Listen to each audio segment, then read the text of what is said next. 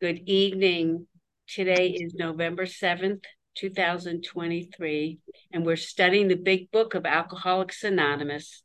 This week's chapter is the stories, the forewords, and the prefaces. And our speaker tonight is Megan.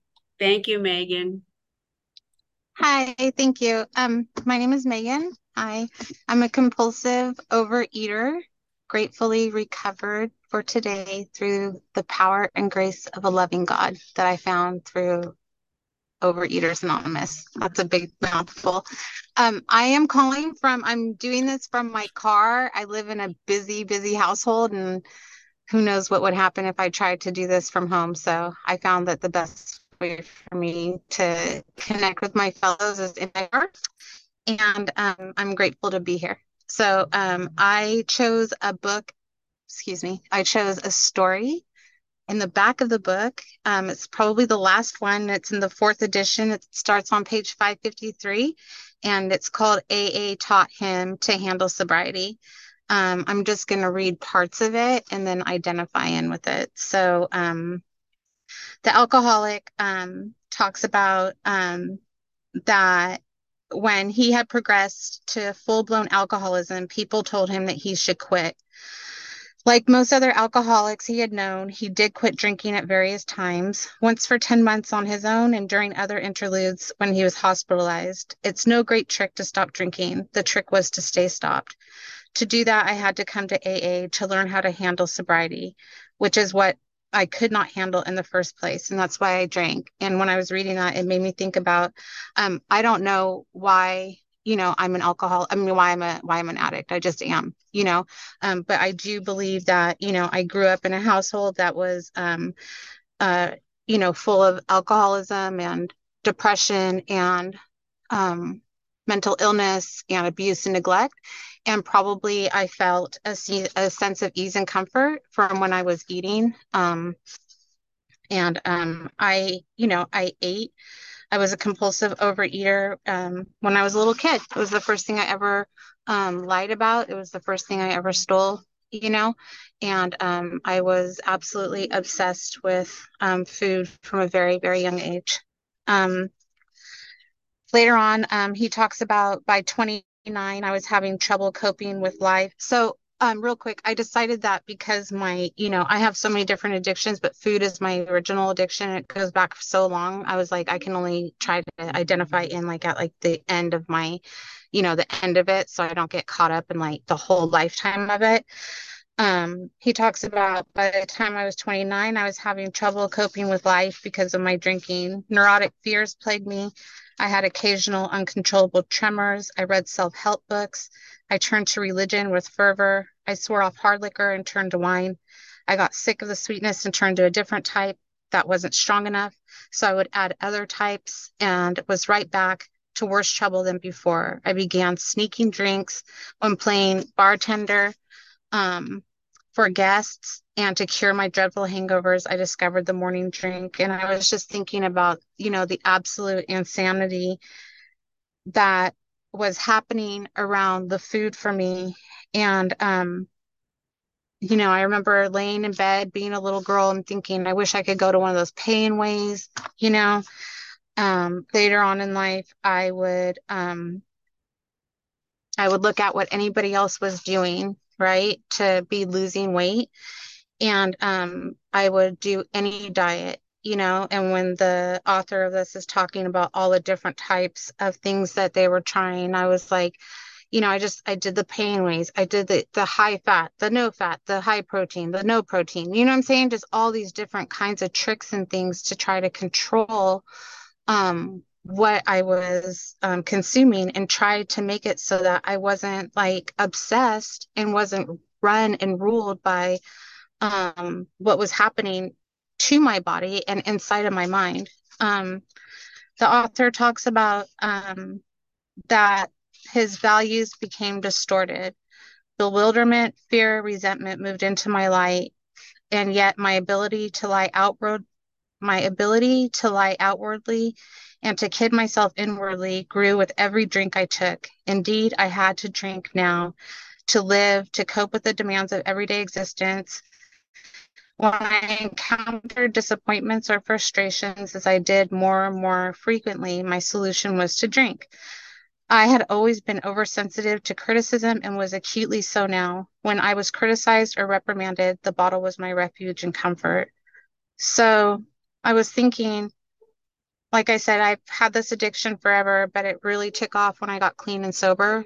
And I was working a 12-step program in a different, 12-step program in AA, but I was eating like a crazy woman.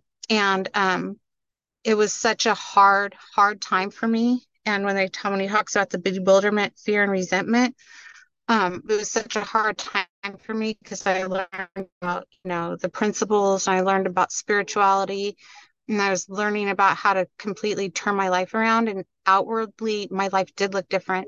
I was off of drugs, I was off of alcohol, and I wasn't, going to jail. I was like, I wasn't doing all the things I'd done before, but I was consumed by food, obsessed with food, and also I was living a life that was a complete lie. I was lying, stealing, and cheating.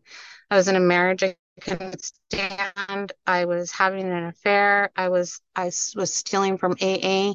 And I was like, I thought I was the worst person in the world. And today I can understand I'm suffering, from this disease. And just I always thought, oh, food couldn't be that bad, but when I'm in the food, it's insane, you know.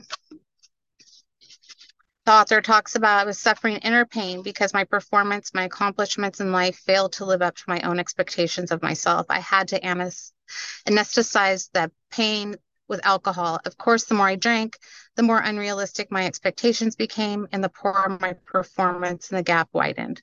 So the need to drink grew ever more. And that was just what was happening for me. I remember stepping on the scale and it would say 250 pounds. Well, first it would say 200 pounds. And I think, okay, I won't let myself get over 202. Anyway, by the time it got to 250, I was like, I'm just not going to look at the scale anymore. I'm just not going to look at the scale anymore. Um, and I would think like, I have to stop eating. I have to stop eating. But it was like, the the insanity and the pain of like my body and the pain of like what was going on, the way I could deal with it was by eating. It was just insane. um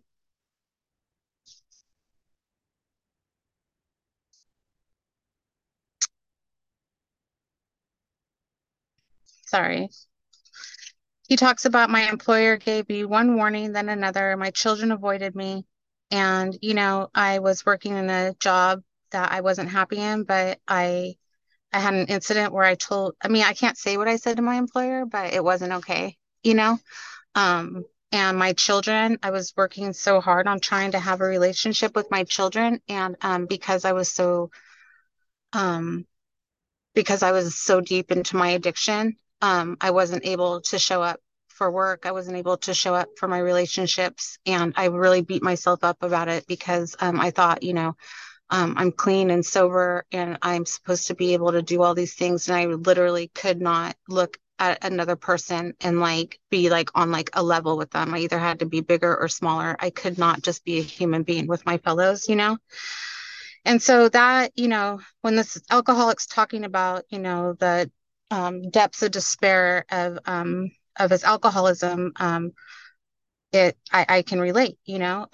I will say that for me, kind of the last, what had happened was I was speaking for AA, and I went to a hotel, and I was right across from a vending machine, and I bought a ton of, different things to eat, and I was making myself throw up, and my knuckles were bleeding, and I was thinking, this can't be sobriety. This can't be what this is about.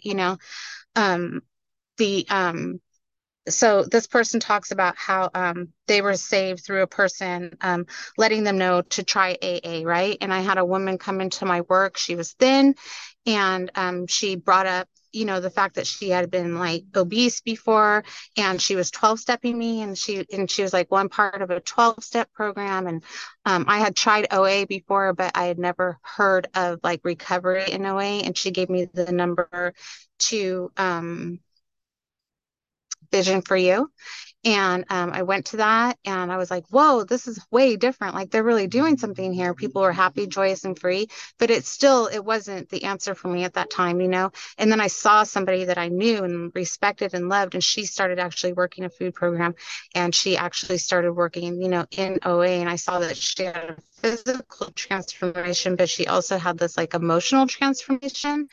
I was driving with my one of my sisters one day, and she was an active addict, and I was trying to talk her into going, into the 12 steps. I was like, you know what? I've never seen them not work for anybody.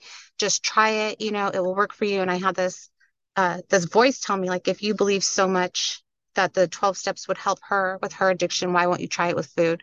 And so I got a sponsor. Well, I got a food plan, I got a sponsor, and I started working the steps. And still, in the first year of my recovery, I was still being dishonest, and I wasn't having the results that I was looking for. I had some weight loss, but I was still a crazy woman because I had not decided yet to actually live the life that AA was offering me. I just wanted to pick and choose little parts of it for me.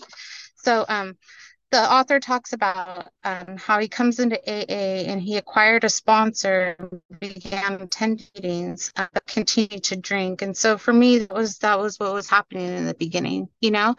But he says, while there, I read the big book and started working some steps, and then began the slow road back to health and sanity through the recovery program. So I had my first relapse, thank God, and I got put in with a sponsor who let me know, like, you can't be doing the things that you're doing. If you're being dishonest, you're um, putting like a keep out God sign on your heart. And she gave me a program of action. She gave me a daily path to freedom, and it was all the stuff that I had to follow. And I really did. I had like a whole new what's it called, like this whole spiritual experience. I was like, oh my God, like reborn. Everything was different, but I didn't do the things that was suggested of me to do. I wouldn't sponsor anybody. I got a boyfriend. I put him before everything. I had a resentment, and I didn't work on it, and I ended up relapsing. And that relapse came in the form of salads. And I think it's really important, for me to explain that. Like I ate $100 worth of these salads in a week, right? But it didn't matter like what the food was. What had happened was that I had gone from being so connected to a God that I just like had no doubt was going to carry me through everything. And I got completely disconnected. And it was a terrible, terrible feeling. And there were things that were happening in that time that felt like they were out of my control, which, I had no control over them, but I didn't lean into my program. I didn't lean into God. I was just like really suffering through that. I got directed to another sponsor who took me through the steps in a way that I had never seen them before. So the author talks about, for example, we are told in AA that we cannot afford resentments and self pity, so we learn to avoid these festering mental attitudes. Similarly, we rid ourselves of guilt and remorse as we clean out the garbage from our minds through the fourth and fifth steps of our recovery program.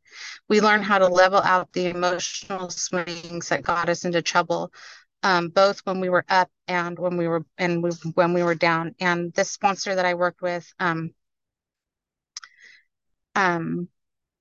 helped me to get a relationship back with my higher power. And I really just did not believe. And I was like, I just don't see, like, I was just really lost and really like hurt and really didn't think it was going to work for me. And this woman had good information and patience and love but she was just like really kept it real with me and let me know like basically that I would get out of this what I was willing to put into it, you know, and directed me to examples of people and of podcasts and things that would, lead me to be able to see how this was working for other people. And it helped me to start rebuilding my relationship with my higher power.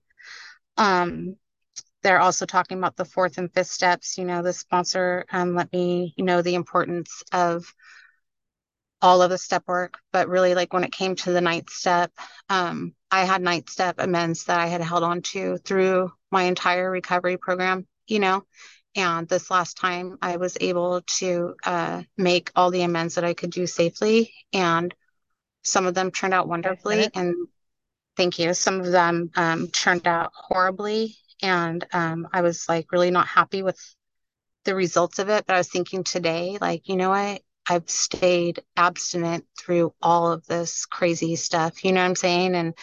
And even and and I was told like do the work, right? Like clean out the channels, clean out the past, and I would have the opportunity to live a life that was different than one that I had imagined. So they talk about as the sober days grew into sober months and then sober years, a new and beautiful life began to emerge from shambles of a former existence. And above all, let me see.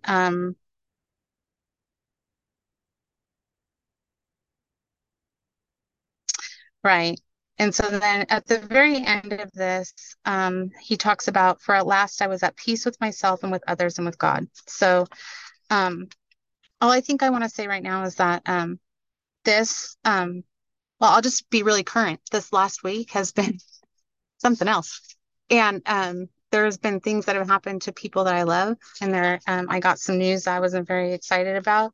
And I was thinking because I've been given the spiritual principles, because I've been given the 10th step, right? Because I've been given sponsees, because I've been given the belief and like the instruction that prayer and meditation works. I have not had to eat over anything. I have been able to like experience these experiences and stay abstinent, but I've also been able to experience these experiences and stay kind, right? And so, like today, I had the experience of not being very happy with somebody because they're not doing what I want them to do. But instead of taking it out on them, I like did a 10th step, I prayed, I meditated, and I spent a lot of time like being like affectionate and loving and helpful towards this person. And inside, that's not how I felt, but they don't know that, right? I don't have to go home tonight and go, you know what? I'm really sorry. I apologize. I just get to go home tonight and be like, hey, how's it going? So I'm going to close with that. But the last thing I want to say is this, is that I've really like haven't emerged like gotten super into meetings and stuff for whatever reasons, right? And I was nervous about tonight a little bit, but I had this experience. I was like, man, I'm so excited that I get to go be with people like me. You know what I'm saying? I suspect I might be with people like me at my house, but they don't know that they're like me. So I am really happy that I'm with people like me tonight. And I'm just grateful for this opportunity. And I thank you. Thank you, Megan. That was a really powerful share. Thank you for gracing us with your story. Thank you. We will now open the meeting for questions or 3-minute shares. As this is a big book study, sharing and questions should relate specifically to the chapter and step being studied this week. We asked you to accept this guideline in order to keep the meeting on track. If you'd like to share or ask a question, please raise your virtual hand, which is under reactions, or *9 if you're on the phone. And I will call the raised hands in the order that I see them, and you'll be asked to unmute. And our timekeeper is Catherine, and she will set a timer for 3 minutes. Okay. And oh my goodness, we've got Meredith. Go ahead, Meredith. Hey everybody, I'm Meredith B in Nashville, Tennessee. I'm recovered and recovering and so happy to be here and see you, Megan, and hear your story in a like another way. Um, you glow. I don't, it's I was sitting here thinking, knowing a little bit about you, that it is how did it's confusing to me even. I had to write it down. Okay. It's hard to believe that you're sitting here telling your story like you are. It's like hard to believe where you've come from and like what's in front of me today. It just blows my mind. But it also that also makes it easy to forget. Does that make any sense? I don't know. Like you're just I feel like such humility and like wonder and open-mindedness and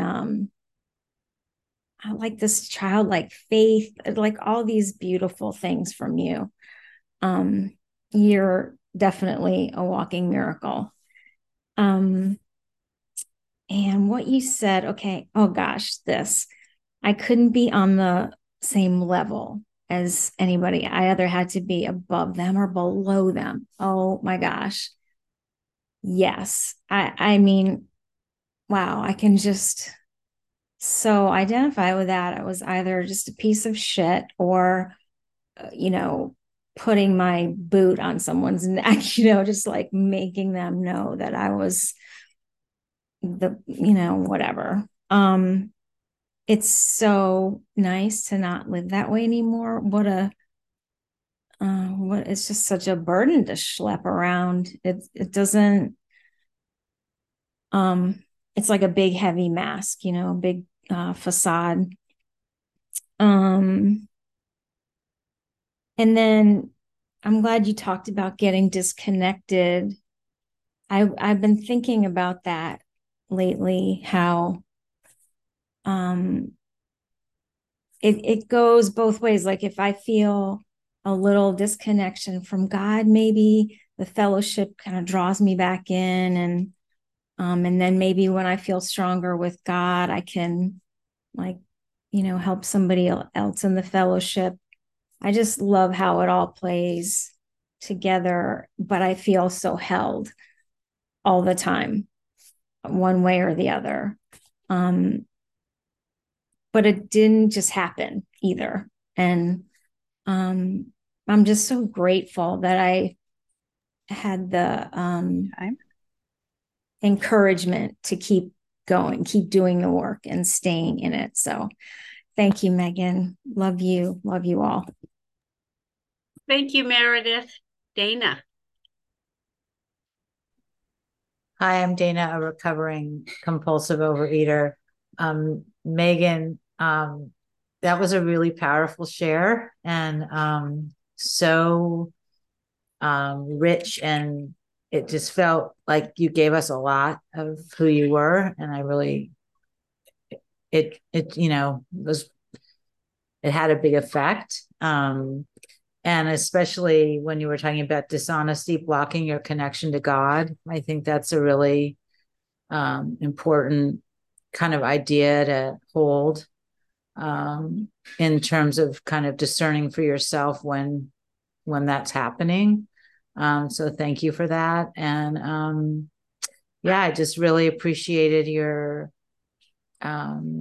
willingness to lay it out there like you did. It was really impressive. And it made me feel very comfortable about, you know, you set a very good example. So thank you so much for your share. I'll pass. Thank you, Dana. Mandy? Hi.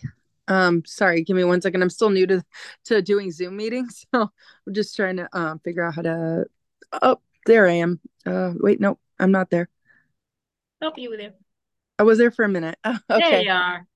Sorry about that. I'm still kind of new to Zoom meetings. I usually only do phones. This is only my second time on a Zoom meeting, so trying to figure it out. But I really related to what Megan shared. I'm newly getting abstinent. I've been in OA for a long time, but I've only really committed to abstinence like maybe I think I'm on day 10 of being abstinent, which um is good. The longest I've ever gotten is like 4 months. And I would like when people talk about getting a year, that just seems so mind blowing to me. I can't imagine ever having a year, but I only have today. So I'll just figure it out as I go. And I'm, working my steps with my Vision for You sponsor. And, um, I'm about to start step 4 again. And I feel like I related a lot to what Megan talked about, is how, she was sober, but she was still like crazy.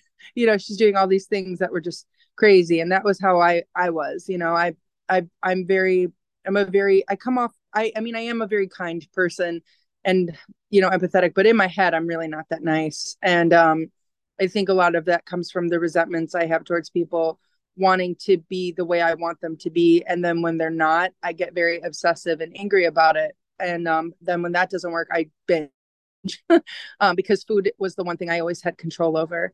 And in the last 10 days, I've had, Halloween, I've had a mom that I have in a nursing home, and I also am recovering from food poisoning. I'm drinking bone broth right now, and I haven't binged through any of it. And I don't think that was me. I didn't suddenly just wake up and was like, oh, I have willpower now. I think that just comes from me working my steps with my sponsor and getting on a meeting every day and making outreach calls and basically not doing the bare minimum, which is what I was doing before. I was in it, but I wasn't in it, if that makes sense. And it just, I feel like this disease is so progressive that I just really don't want to die. It's not even about my weight. I just want that peace that I've seen people on these meetings having. My friend was in the meeting I'm in, the full meetings I'm on now, and she's just such a different person now. And I don't mean physically, I mean mentally. She's just such a different person now. And I want that. I want to be a different person. I want to be a less anxious, obsessive, compulsive person when it comes to trying to control everything and everyone in my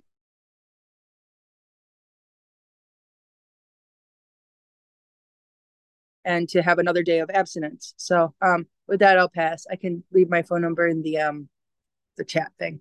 Thank you.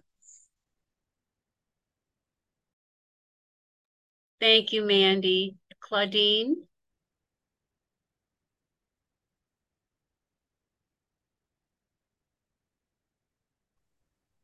Hi, that was a challenge.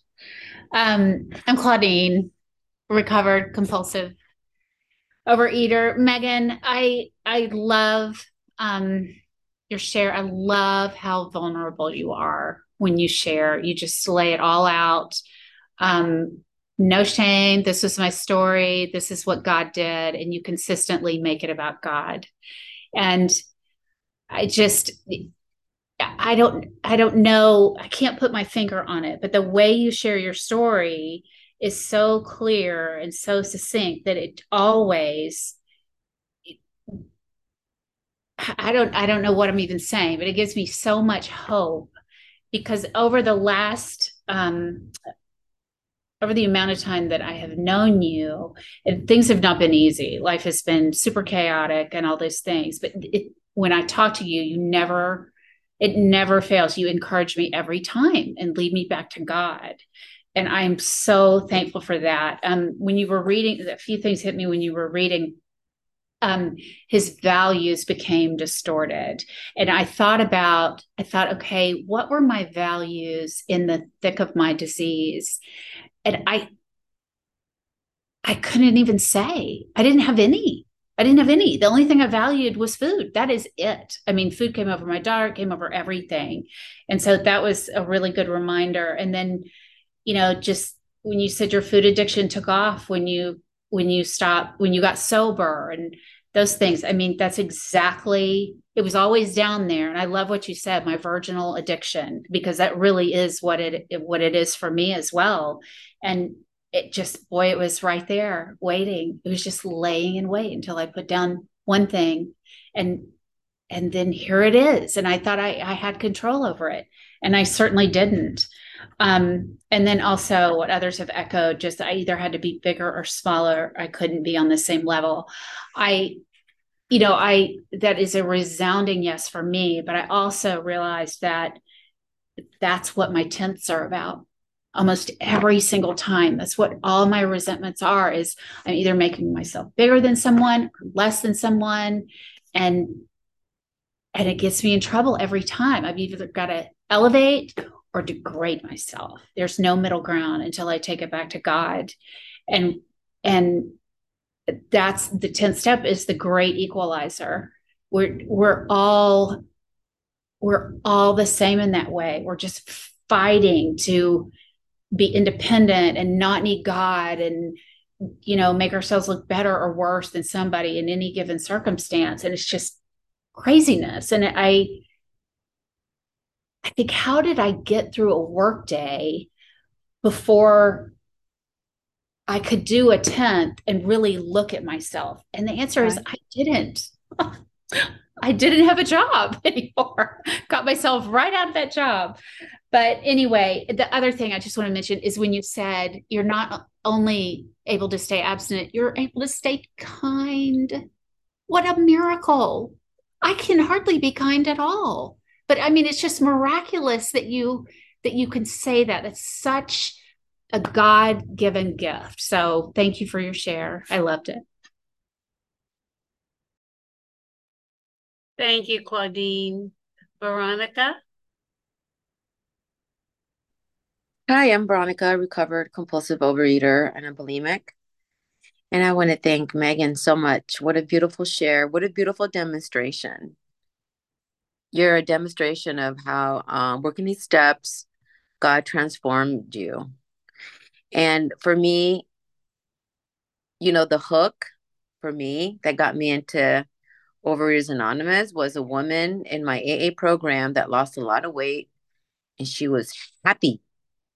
That was my hook.